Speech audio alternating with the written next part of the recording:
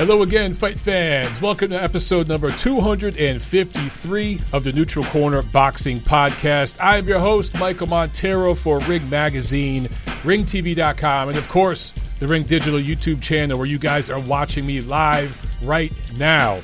So some of you might be listening live on Spreaker too. That's good to go. But for those of you who are watching live on YouTube, you'll notice the show looks like it used to look. Last week, we did Zoom. We had this thing going with Zoom. You guys saw my interview with Rais Alim, which was a lot of fun. But unfortunately, Zoom did not have some of the capabilities and functionality that I need to do for the show, because while we got video up and we were able to bring Rais Alim on video-wise, it shut down the YouTube live chat, which sucked. And then it shut down the phone lines, which sucked. So I've been on the phone with Zoom all week. Literally was just on the phone with them up to about 40 minutes ago. And they just do not have the functionality I need. So I've been bitching with them to get a refund of all the money I spent. They refunded about 80% of it. So they only wanted to give me like 50%. Had to argue to get that 80%. They were not going to give me 100%. Either way, we are going to have to go a different route. So the show is back to the format you guys know, where you could call in. Phone lines are open. For those of you watching live on YouTube, the numbers are right behind me right here, all right? For those of you listening live on Spreaker, the numbers are toll-free in the United States, 213-267-7787. And then over in the UK, 02081-036-051. I don't know the cadence of the UK numbers. I don't know if I'm saying it right or not, but those are the numbers to dial, okay? So it's toll-free in the UK as well if you use that number. So you guys can call in and you could do the live YouTube chat. So I just want to get this housekeeping stuff out of the way, all right? We are working on the video stuff. We are going to go a different route. We ordered some new software and some new hardware over the weekend that is coming through now. It's on the way to us, and over the next few weeks, we're going to do testing with that and make sure. But we did some research, talk with a few people. I want to thank Eric Lorta over at Ringside Reporter Podcast. I talked with him on the phone Saturday about some of the stuff he uses. We're going to do kind of what they do, but make a couple of kind of tweaks to it. But I think we're going to be good to go once we get this new stuff. It will be coming down the line, guys, okay? But what's going to be awesome with the show is that we're going to have guests on, and you'll be able to see them rather than just hearing them and staring at me for an hour. You'll be able to see those guys. I had so much fun talking with Rais that way because it's just more personable, and I felt like I was speaking with him a little bit more. It wasn't just a phone call. And I think those of you, several of you actually DM me throughout the week saying, man, I really enjoyed that. Please do more of those. So I promise you they're on the way.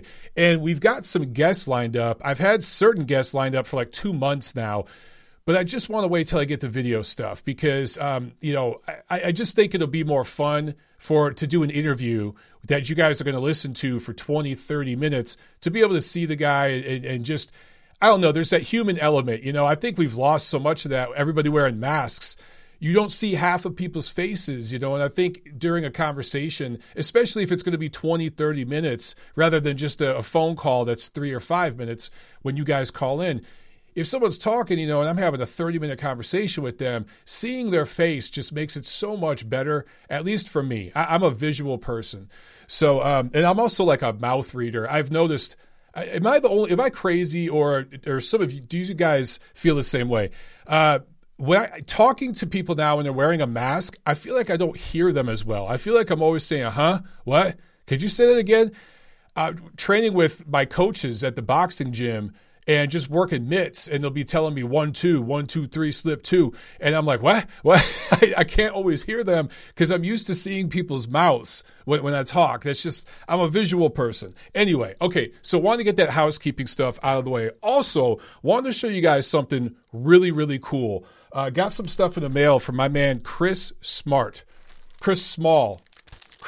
Art on Twitter. I'll tell you guys his Twitter profile in a second, but check out, these are prints of pencil sketches that he did.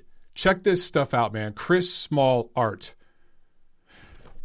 Of course, I'm partial to Thomas the Hitman Hearns, being a Detroit guy myself. But look at this, man. This kid's got crazy, crazy talent. These are absolutely awesome.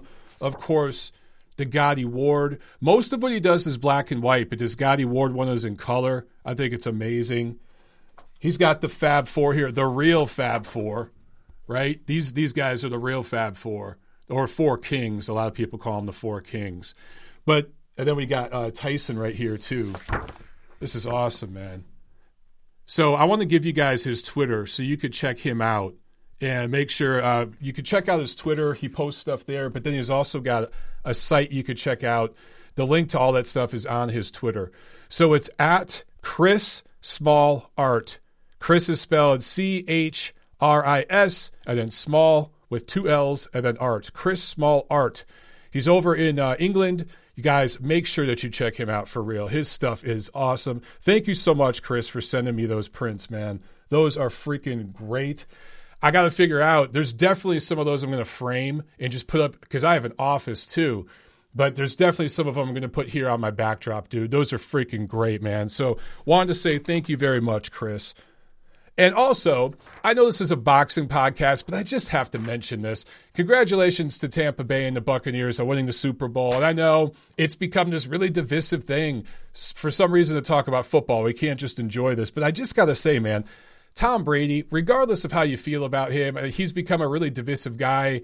Somehow he's become political, even though he's never talked about politics, never interjected politics into football at all. It's the media interjecting politics onto him. But 43 years old, he's going to be 44 this year. He took a losing team all the way to the Super Bowl from the wild card, had to go on the road and beat Aaron Rodgers, Drew Brees, and Patrick Mahomes, and wins the MVP of the Super Bowl, wins the Super Bowl at 43 years old. Again, he's going to be 44 this year. I'm going to be 42 this summer, so maybe that's why it just struck a chord with me. It just makes me feel inspired because there's certain goals I have. There's certain athletic competitions I have planned for later this year. Wink, wink. I can't talk about quite yet, but as long as COVID doesn't ruin them like they did last year, I'll be able to talk about them. I think some of them are going to have you guys pretty excited. So yeah, it's just an inspirational, man. And I'm happy for the people of Tampa Bay. That's pretty freaking awesome. All right. Sad news. Very, very sad news. Leon Spinks died of cancer this weekend at 67 years old. He had suffered from cancer and some other health issues, some of them related directly to boxing, for years. And he had struggled outside the ring for a long time. Born in St. Louis to a boxing family. I mean, I could talk about the Spinks family all day when it comes to boxing. And really, one of the great Midwestern fighters. We have so many great, all-time great level Midwestern fighters in this sport. And Hall of Fame Midwestern fighters. And Leon was certainly one of them. And his family members as well, several of them. Some of them all-time greats, his brother. But I feel like we don't get the Midwestern fighters as much anymore. I think there's starting to be a little comeback with the Midwestern fighters. We talked to Rais Aleem last week. But St. Louis, a city that really does have a boxing tradition if you look back at the history of it. But in recent times, you don't really think St. Louis and boxing, right? The last guy I guess you think of is Devon Alexander. But the Spinks family out of St. Louis, Leon won the 1976 Olympic gold medal. I think, all things considered, probably the best Olympic class for the United States ever.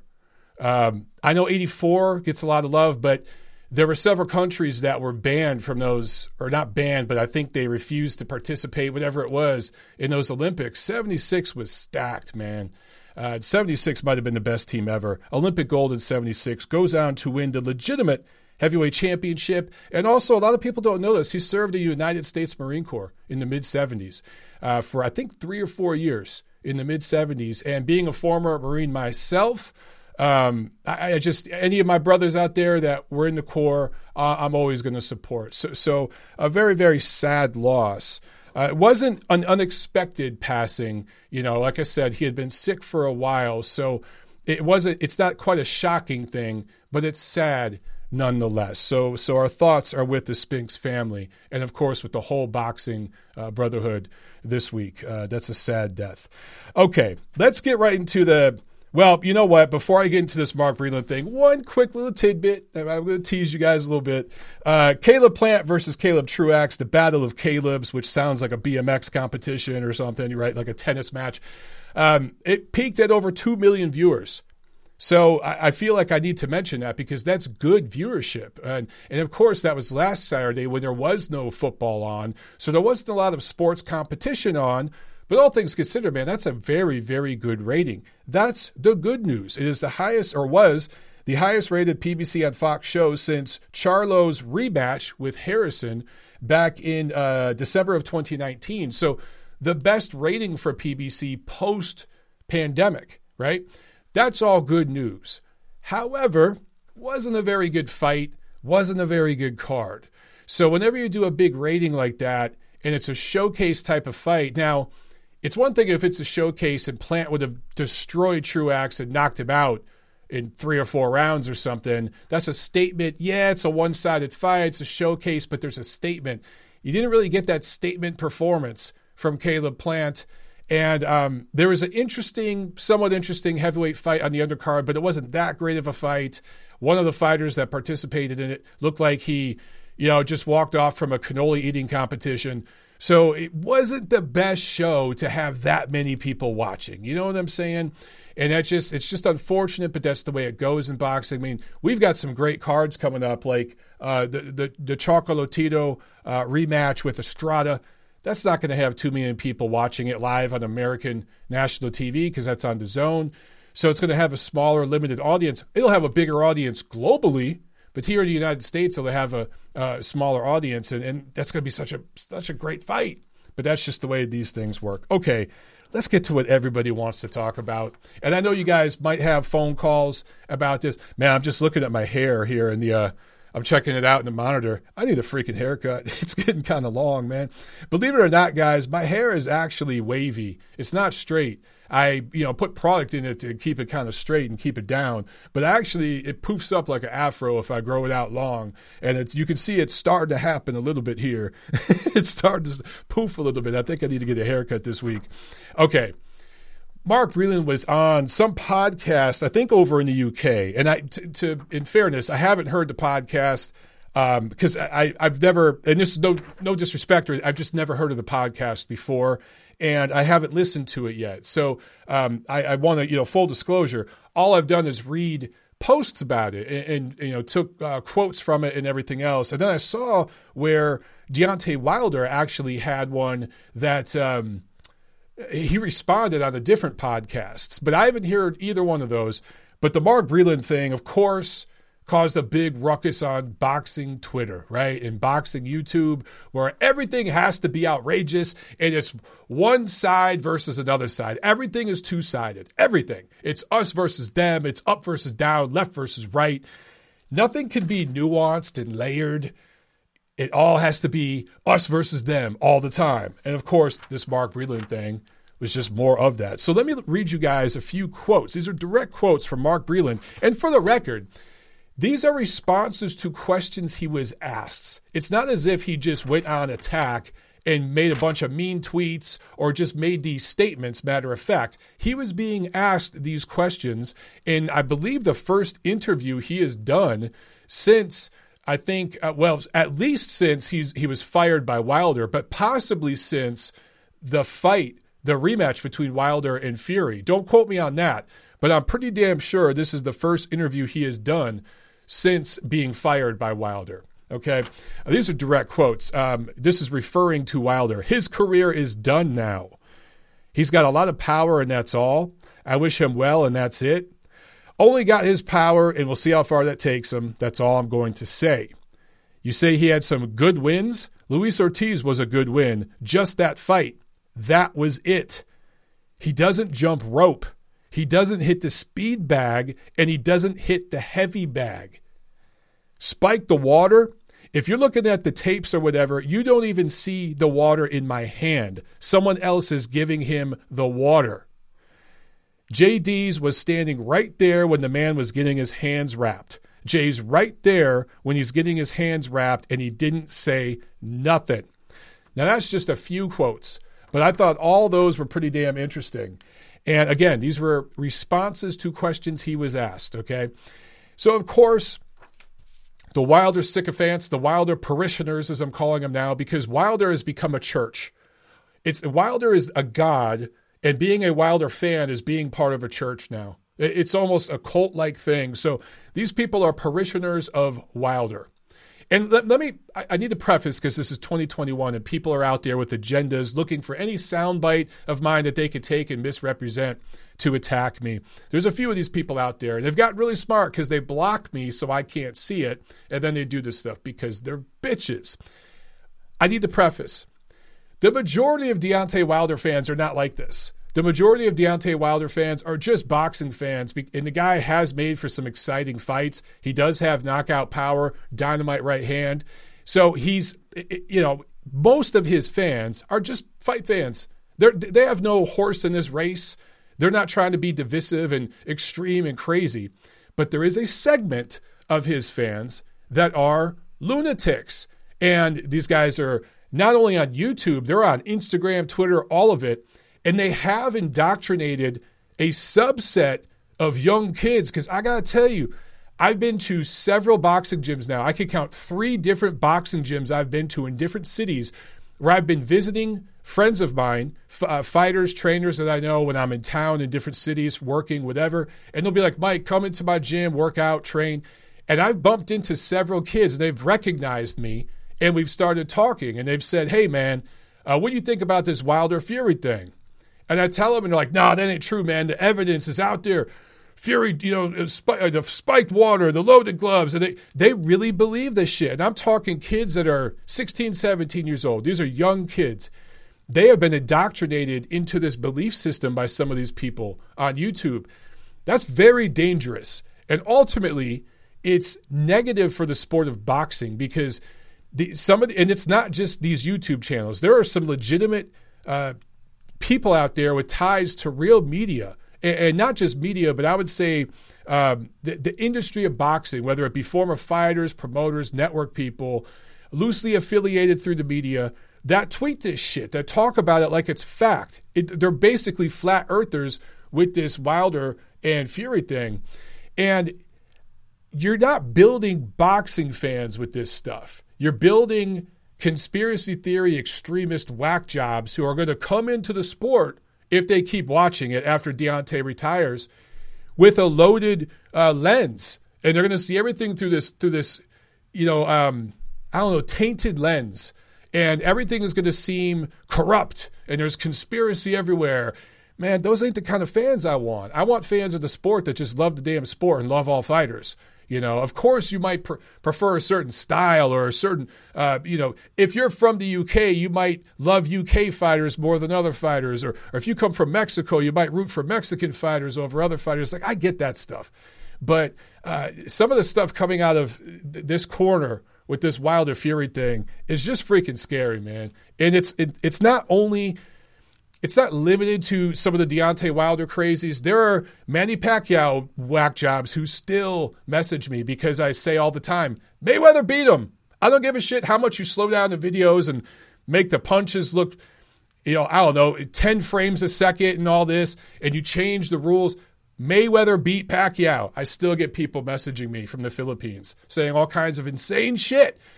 I still get Alexander Povetkin fans giving me shit. Tyson Fury fans giving me shit because of the way I've reported, honestly, about their past with performance-enhancing drugs. It's all over the place, okay? It's not a one-sided thing, but I've never seen something like this with Deontay Wilder ever in the sport in my time covering it. I just haven't, guys. This is unprecedented. So, for people out there giving Mark Breland shit, and saying that he was classless and he went too far, because he said some other things like he could beat most of Deontay Wilder's opponents, this, that, the other. Honestly, that was tongue-in-cheek. Obviously, he didn't mean that as a matter of fact. Now, maybe Mark Breland probably could at this point in his life. What is he, in his 60s? He probably still could beat some of Deontay's opponents. I would beat some of Wilder's opponents. I'll say that with a straight face. I'm talking about his first 10 or so opponents, guys. I'm not talking about the ranked fighters. But It is what it is, right? It's his first 20 or so fights in, Wilder's resume looked like Trevor Bryan's. That's the truth. That's the truth, okay? That's what we were dealing with at that point. Now, since then, Wilder has stepped up and he's fought Luis Ortiz and Tyson Fury and everything else. But when Mark Breland made those sorts of comments, I think that he was half joking, a little tongue-in-cheek. And let me say this. It's been a year, guys. That fight was a year ago. And for the last year, Wilder has been saying all sorts of shit. For a while, Wilder he was quiet. He didn't say much. It was just the YouTube guys and some of his fans saying, all the Glovegate stuff and the spiked water. But then Deontay Wilder put out a video on his own social media talking about egg weights. He talked about spiked water on different interviews. He talked about what the crab in a bucket referee is what he called Kenny Bayless, who went out of his way to, I thought, favor Wilder in that fight. And has a track record of doing that with house fighters in Vegas. I just think that Wilder has gone over the line multiple times for a year now. He fired Breland and just insulted a guy, attacked his character, had people, his sycophants, attacking Breland. Whether Wilder meant to do that, he enabled it. He promoted it by piling on, by doubling down on these conspiracy theories. He hasn't once owned the loss, not once, since fight night, since right there in the ring, minutes after the fight, has Wilder simply said, Fury was the better man that night. I need to do better next time. I did not fight my best fight. I could do better. I'll learn from this. I'll be back stronger. All the types of things that you hear from fighters all the time when they lose. He hasn't said that.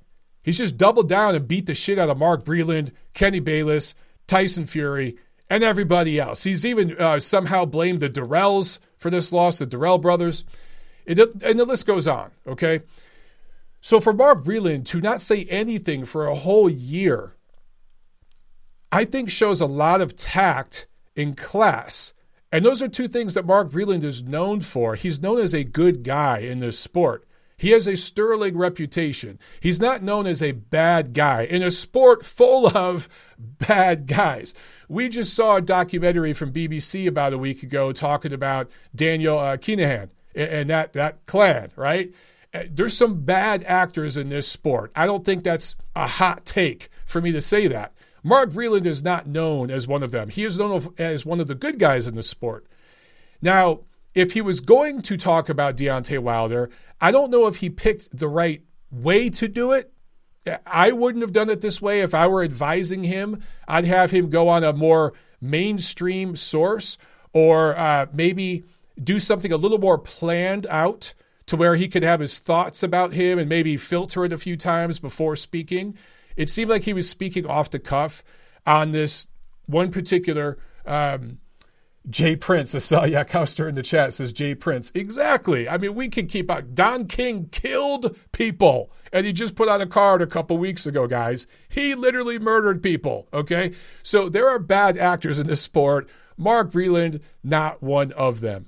But I digress. This probably isn't the way I would have went about it. This isn't the way I would have advised him to go about it, to just go on a podcast and just, randomly answer questions about Deontay Wilder. I would have done it a little more planned out, a little more thoroughly, but this is the way he chose to do it. And he's kind of a quiet, soft-spoken guy. And to hear him speak this way, maybe it was surprising to some people, but I don't think he stepped over the line one bit. I really, truly don't. And for those of you who are shocked and appalled and you can't believe this, where the fuck were you in 2020?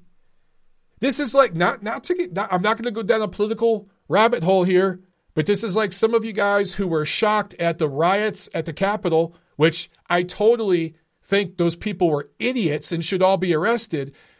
But if you were shocked at that, where the hell were you in 2020? There were billions of dollars in damage. Thousands of people assaulted. Dozens of people were murdered and lost their lives as a result of the riots that took place for about 4 or 5 months last year. If that didn't shock and appall you, you can't be shocked and appalled at what happened at the Capitol. And I'm not trying to say they're the exact same thing. They're not. But one thing they're related, okay? One thing is like the other. And it's similar here with, if you're so angry at Breland for saying what he said, and again, these were questions he was being asked, okay? He was being provoked to give responses here. It's not as if he posted this on the Instagram or some shit like Wilder did, okay? If you're upset about this, where the hell were you throughout all of 2020 when Wilder was basically being the flat earth guy of boxing? Like, be consistent, people. Please show a little bit of consistency with this stuff. All right? And hopefully, I didn't lose some of you guys with the political reference, but I'm an independent. Seriously, I'm a registered independent. And I'm a classical liberal, which doesn't exist anymore in the United States, at least not in media. And I just see extremes on both sides, and people can't see the complexity that we're all mixed up. We're all hypocrites. We all say things we shouldn't say sometimes. We all make mistakes. And if people would just shut up a little bit and stop screaming at everybody and open up and listen a little bit more, I don't know. I think we get a lot further. But I lost 20 followers this weekend because I changed my name to Michael, quote-unquote, Tom Brady Montero. 20 of you unfollowed me because you hate Tom Brady that much that you unfollowed me on Twitter because I changed my name to Tom Brady. That's crazy. Anywho, oh, by the way, I should have mentioned this last news item here. Hall of Fame induction weekend, International Boxing Hall of Fame, has been postponed to 2020. So it is going to be a 3-year induction ceremony. I just got this in the mail today from those guys. So I think that's a trip that I'm probably going to go up there for. I think that by then, COVID should be hopefully mostly a thing of the past, at least the hysteria over it. And going up to New York in the summer sounds pretty damn fun. If any of you guys plan on going to this, let me know. We'll grab a beer. Of course, we've got about 15 months to plan. So anyway, just wanted to put that out there. Okay, let's see. Couch just says, Francis. I love it. You have to be an O&A fan to know what he's talking about. Anybody else out there, an old school Opie and Anthony fan? I think that was the best radio show ever. It destroyed Howard Stern. And Howard at his best was pretty awesome, okay? But Opie and Anthony at their best, when they had Patrice O'Neal in there, they had a host of guys in there. Of course, Jim Norton. It was just awesome. It was the best show ever. And my favorite character was Bobo. Fucking love Bobo clips. Oh my God, that guy is so funny. I've actually chatted with Bobo several times over Twitter. And the next time he's down here, he loves baseball. If his Mets play the Braves down here, I'm going to go up to the stadium and have a beer with him. Justin in the chat says, R.I.P. Patrice. Hell yeah, man. Patrice O'Neal. God, could we use him in 2021? I wonder what he'd think about all the shit that's been going on right now. Oh, man. Chad Fletcher in the chat asks, how about Claressa Shields getting her pay-per-view? Does it tank or does it tank big time? Dude, I'm not voting against or betting against her or rooting against her, I should say, but I just can't see how that pay-per-view is going to sell. She's fighting a girl that nobody knows. People don't know if she's in MMA or boxing right now. She's not being clear about what she's doing. She's very divisive. She's very polarizing. She rubs a lot of people in the boxing industry the wrong way, and not in a good way necessarily. Andrew in the chat says 20,000 views. Yeah, pretty much. I think it'll be somewhere around there. Something like that. I think it'll probably do right around what Don King's pay-per-view just did. Maybe 10,000, 20,000, something like that. But look, at the price structure that they have for that, the deal they have worked out, I mean, maybe that's a profitable show. I don't know. But I wish the best of luck to them. I really do. I'm not rooting against anybody. But why are you going on pay-per-view, Claressa? Get over there in MMA, build yourself up, and 2-3 years down the road, fight Amanda Nunes. You'll probably get your ass beat, but you can build yourself up to perhaps $1 million payday in that fight. Just play the heel. Amanda, by then, Amanda might be old enough, or maybe you got a shot. If you can keep her on her feet, you can knock her. Well, you won't knock her out. You don't even knock boxers out, but still, you'd have a chance. But going this route, I just don't know. I just don't know. All right, guys, there is no fight review. There was nothing going on last week. So we have a good fight preview, though. This Saturday, February 13th. We have 3 cards of note. In London, Matchroom on DAZN. Here in the States, over there, I think this will be on Sky. Josh Warrington fighting Mauricio Lara at featherweight. Now, this would have been for Warrington's IBF featherweight belt. He dumped it. And some people are saying he's ducking Kid Galahad, that rematch. I don't know. I do know this for a fact. And this has been verified by Gary Russell Jr. Eddie Hearn offered Gary Russell Jr. $1 million flat to go over there to the UK and fight Josh Warrington. Gary Russell Jr. said no. Now, my theory, I don't know this for a fact, but this is my theory, is he's being told by his management, don't take any deals because you're going to fight Gervonta Davis on pay-per-view at some point this year, and you'll get a little bit more than $1 million. So maybe we could double your money. So just say no to a guaranteed 7-figure payday, which I don't know if Russell's ever made that much. But so I do know that Warrington's team has reached out, and he wanted to make the fight with Shu Khan as well. So let's give him a shot. Obviously Warrington's going to beat Lara. After that, though, he's got to go to one of those top guys. If he doesn't fight a top guy after this, it's going to look like a flat-out duck for dumping that belt. The IBF follows their rules. They were either going to strip him for not fighting Kid Galahad. Anyways, so I get why Warrington dumped it, but just the timing and the optics, not a good look. But all is forgiven if his next fight is against a top featherweight. We shall see. Also, Golden Boy Promotions, also on DAZN. DAZN has 2 cards Saturday. From Indio, California, Joseph Diaz Jr. fighting Shavkatzon Rakhimov for Diaz's IBF 130-pound title. This is a battle of southpaws. You might remember Diaz won the title from Tevin Farmer last January. Has not fought since. That was just before the pandemic. Hadn't fought after. So this is, a 13-month layoff for him, just over a year. It's the longest layoff of his career, though, I believe. And it will be interesting to see how this affects him. I know he's had some changes in camp on his team. He's kind of gone back and forth. There's been some issues there. How will that affect him in this fight? Remains to be seen. Rakhimov was born in Tajikistan, but based out of Russia. He won the Eliminator, the IBF Eliminator, to earn his right for this title shot. In September of 2019, he had no fights at all in 2020. So, expect some ring rust early on in this fight. Also on this card, Patrick Teixeira out of Brazil fighting Brian Carlos Castano out of Argentina. This is for Teixeira's WBO 154-pound title. And of course, Teixeira beat Carlos Adames in November 2019 for the title. He also had no fights in 2020. His only loss so far was that TKO 2 loss to Curtis Stevens on a Canelo Khan card. Remember that? I was ringside for that fight between Canelo Alvarez and Amir Khan. Crazy knockout. Remember that? I'll never forget that knockout. But on the undercard, Teixeira lost. He was supposed to beat Curtis Stevens. That was like a step-up fight for him, and he lost. That TKO was like a shocking loss for him. To his credit, he rebuilt. He was kind of seen as an afterthought. He rebuilt, and now he won that title. Let's see what he could do against Castano, who is a very capable fighter. I'll use that word. Just a good, capable prize fighter. Although Castano is a few inches shorter and his reach is almost 10 inches shorter. So Teixeira, much bigger guy, much bigger wingspan.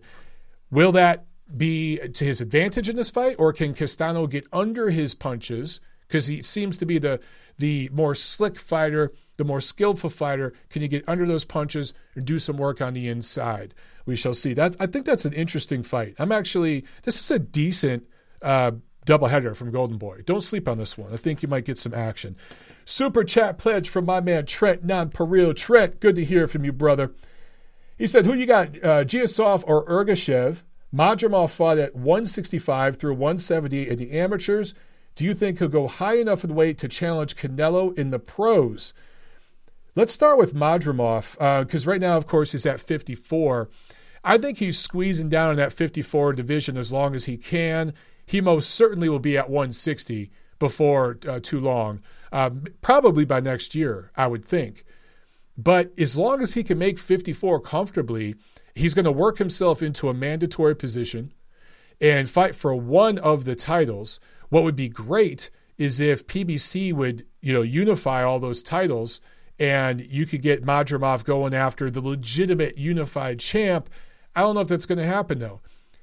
He could end up, just because of political alliances and stuff, Madrimov could end up going after the Teixeira Castano winner. You could see that taking place at some point. And, of course, I'd favor Madrimov big in that fight. And then you'd have a situation where you have this unified 154 champ over at PBC, and everyone's going to want to see him fight Madrimov, and it probably won't happen. So after a year or so of that, I think he'll move up to 160. Could a fight with him and Canelo happen? I just don't know, dude. I just don't know. I used to think Canelo would squeeze back down to 160. Never happening. He's going to be at 168 from here on out. He probably still could make 160, but it would require a big sacrifice for him. And it's just not a big enough fight for him to do that. Even the third fight with Golovkin, which is big money-wise, he's going to bring Golovkin up for that fight. And he's got the leverage. So if that happens, their third fight will be at like 164 or maybe at 168. So Madrimov, I just don't know, dude. Unless he'd have to go all the way up to 168, which I think he could, but I just don't think Canelo's going to take that kind of challenge. If I'm Madrimov and his people, I'm staying at 54 as long as you can. Chase the top guys. I think he'll win at least one title, then move up to 160 and challenge there. And he might be able to make 160 comfortably for the remainder of his career. He really, really could. A lot of the reasons why he fought heavier in the amateurs, sometimes it's, the teammates you have, and maybe they're going to compete at a certain weight. You're going to move up, move down, whatever it is, so both of you guys can get in tournaments together. That sort of thing happens a lot in the amateurs. I've never heard of Madrimov having any trouble, though, making 54. So I imagine he's going to be 54-60 for a while. Between Giasov and Ergashev, flip a coin on that one, dude. Flip a coin, man. Maybe right now, maybe I'll edge Ergashev, but I don't know. Maybe I'll edge Ergashev points on that one. Okay, guys. One more. Timmy Turner in the chat says, I'm looking forward to the Joe Smith Jr. world title fight. Yes, my man. About to talk about that right now.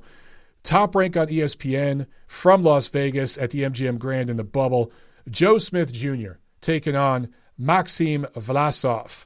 And for the record, I tried to get Joe on the show, but we wanted to do video. And with the whole Zoom, it just didn't work out. So maybe down the line we'll get Joe on the show. All right, but we're going to try to have him on here to kind of do like a preview thing, but it just didn't work out. But later on down the line, I promise you guys it'll happen. All right, so Joe Smith is a really interesting character. And I think he kind of slides under the radar for some reason with casual fans. Diehard boxing fans, of course, know who he is. He's fought the best guys out there at 175 the last handful of years. Won some, lost some, but been competitive all along.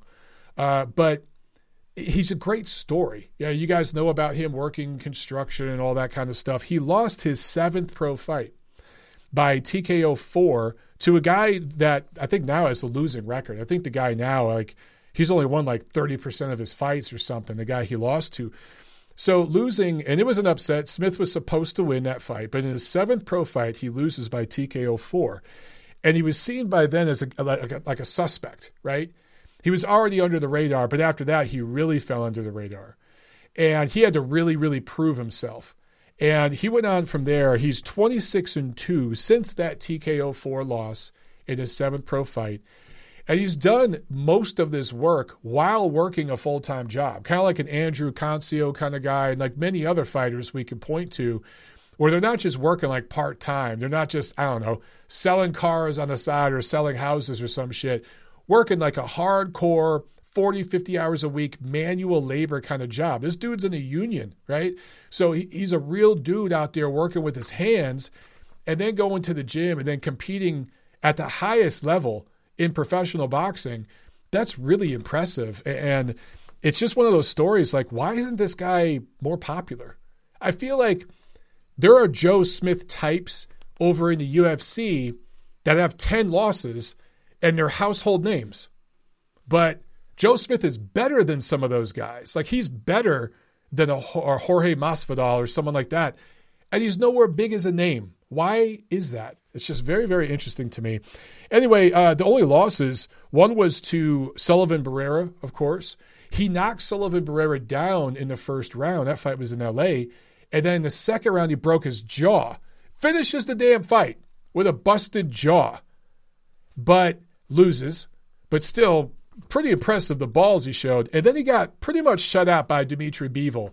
I think that Dimitri Bivol win is aging well for Bivol, but he needs to get in the damn ring and fight somebody. He's the milk carton guy right now. Nobody knows where the hell he is. But losing to Dimitri Bivol in that fashion, there's really no shame in that. Really no shame in that. Smith has wins over Andres Fonfara, who at that time, that was a good win. Bernard Hopkins, and I know he was well past it, but the way he beat Hopkins literally sent him out of the ring into retirement. That meme you always see now where when dudes get knocked out, they're floating away and shit. Yeah, that was the first time. That was like before the meme. Joe Smith did that to B-Hop. Jesse Hart, that's a quality win, man. Jesse Hart's a decent, solid prize fighter. And then, of course, Eleider Alvarez, that's a really good win for Joe Smith. So he seems to be peaking. I think he's like 31 years old. And I expect him to perform well in this fight. What we hoped we would see Caleb Plant do against Caleb Truax a week or so ago on PBC on Fox from Los Angeles, that's what I expect Joe Smith to do against Vlasov in Las Vegas this week. But for some reason, this will fly under the radar. He just does not get the PR, the love, the media hype other fighters tend to get.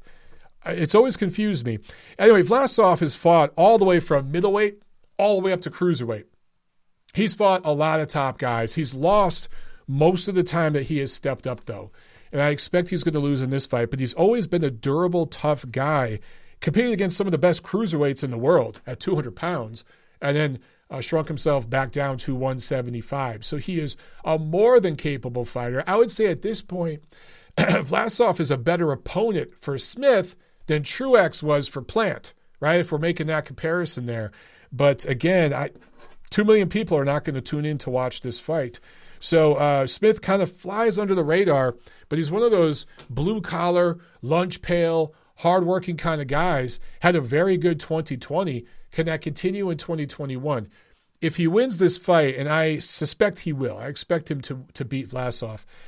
What Grandpa Bob over at Top Rank is saying is that we're going to get a unification between Joe Smith and Artur Beterbiev. Now, if that happens, that could be a potential fight of the year, okay? And usually fights of the year, the last however many years, they happen lower down on the weight scale. If you get a fight of the year type of fight at 175, that's going to be awesome.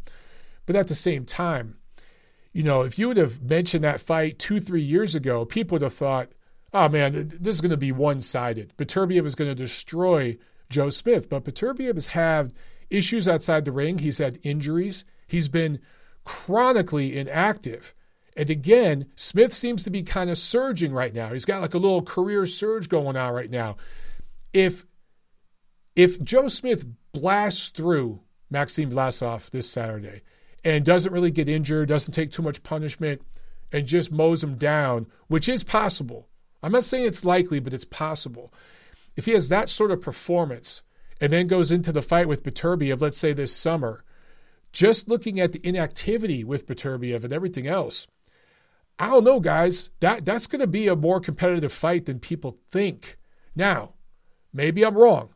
Maybe Joe Smith will look bad this Saturday and Vlasov will challenge him and it will be a very, very close fight. And we'll see that Joe Smith has some limitations. And if that's the case, then that's going to take a little bit of the polish off of that unification fight we should get later this year, okay? But if we get a statement performance from Joe Smith, which I think is very, very possible here, that's going to make people eager to see that unification fight. And I think that is going to be a fun one, man, just in terms of styles and where both guys are at in their careers. Super chat pledge from J&M. Thank you so much. He asked, does Andre Ward beat Canelo in a comeback? Thanks, Mike. Look, does he beat Canelo Alvarez right now? No. At this point, man, Canelo Alvarez is at the absolute top of his game. Ward has been out of the ring for several years. I know Ward would be the bigger, naturally stronger guy, but no way in hell he's going to beat a fighter at the level of Canelo Alvarez right now.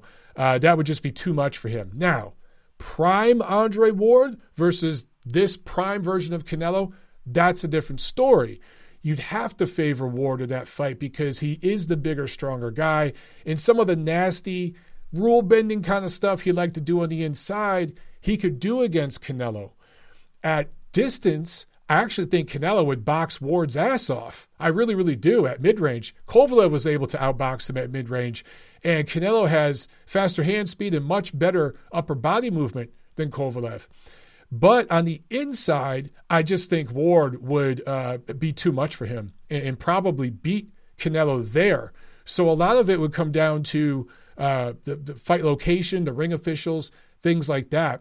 But, man, at 175, Ward would just be way too big for him, way too much of a challenge. Now, at 168, you take Andre Ward at 168 and you put him against this version of Canelo at 168, that's a damn good fight. Might get ugly at times, but that's a damn good fight. All right, let's jump over to the phones here real quick, guys. 901, you are on the show. Go. Well, how you doing there, Mike? This is Midwest C on there. I just got out of rehab, and I'm feeling kind of, clean. I may not be so clean, but I'm feeling kind of sober, if you know what I'm saying. You got the Super Bowl rehab? I still. Well, no, not so much. I'm not. I can't. I tell you, I don't really care for a bunch of guys tossing around the ball or something like that. I can go. I can go do that in my own backyard, to be honest with you. And I don't think too much about it. I had a pitchback when I was a kid and, thought I was Jose Cruz or Nolan Ryan. I'm kind of living in Houston around then. But, if it ain't Earl Campbell, it ain't worth watching, to tell you the truth. I feel but,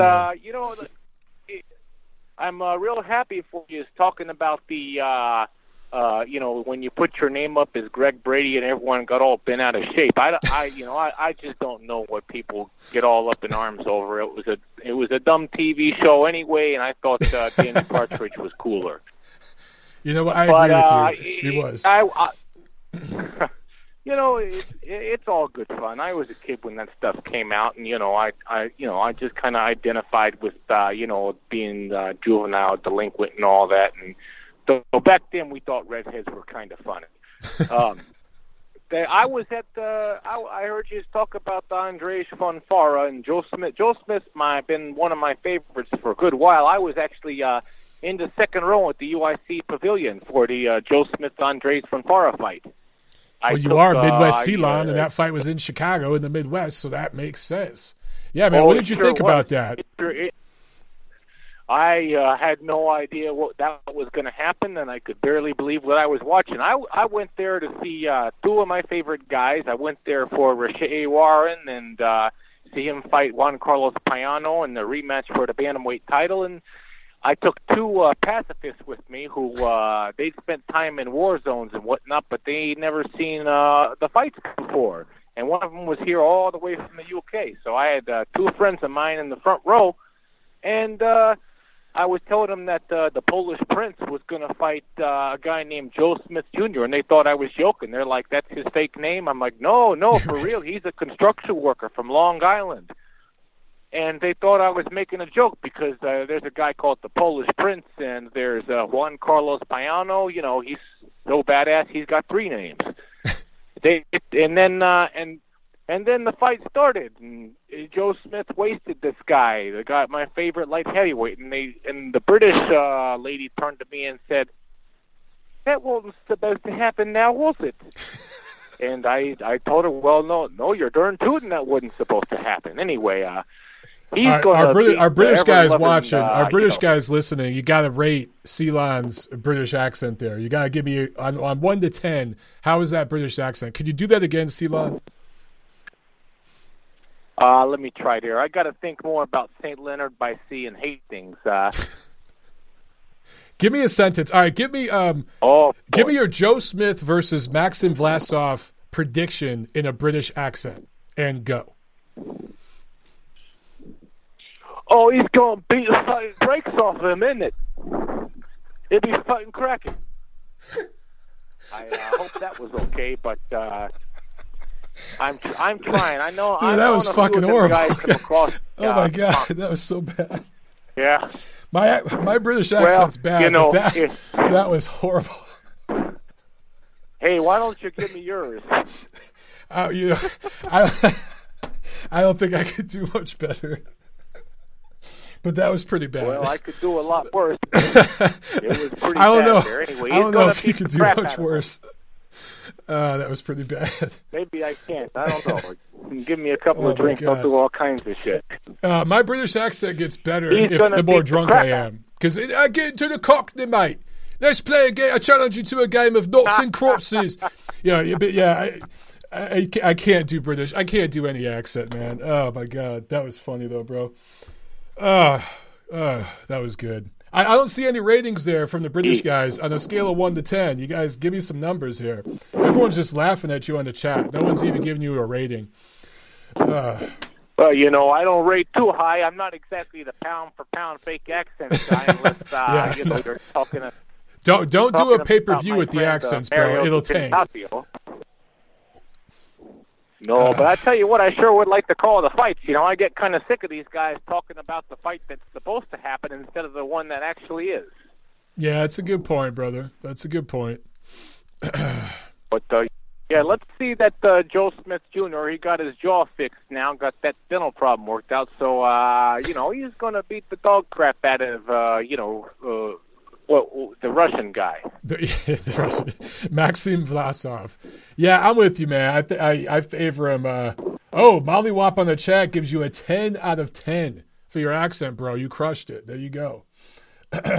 Oh, there you go. Well, they must be from Hastings or something. But, when Joe's done with him, he's going to be not so Mad Max, if you know what I mean. Yeah, I think so. He's going to be Sad Max. Well, thanks, Mike. I hope you have a good holiday. I'm sure there's going to be one coming up sometime soon. So, yeah. You too, brother. Thanks for calling in, man. Call back anytime. Oh, you betcha. You betcha. There he goes, guys. Midwest Ceylon. Oh, man, we're going to have to get a soundbite of that British accent and just play that. I'm going to have to play that on my little sound clips here. Man, that was great. I don't know if you guys could hear my... Can you guys hear my Jim Lampley bang, bang? Here we go. That was fun. All right, guys, no more calls. Show is wrapping up. Let's get that outro music going. Yeah. So, again, we're going to work on the video. All right, we got some new stuff coming that we've invested in. We're going to test all that, and hopefully that will provide the solutions we need to do video on the show as well as audio calls with you guys. Thank you so much, everyone. Hopefully you got a good laugh out of that, and we'll do it again next Monday. Oh, happy Valentine's Day to all you lovers out there. Fellas, take care of your lady on this holiday, all right? Take care of your mothers, too. This is an important holiday for them. Let them know that you love them, too. All right, guys. I love you guys. I'll see you at the fights.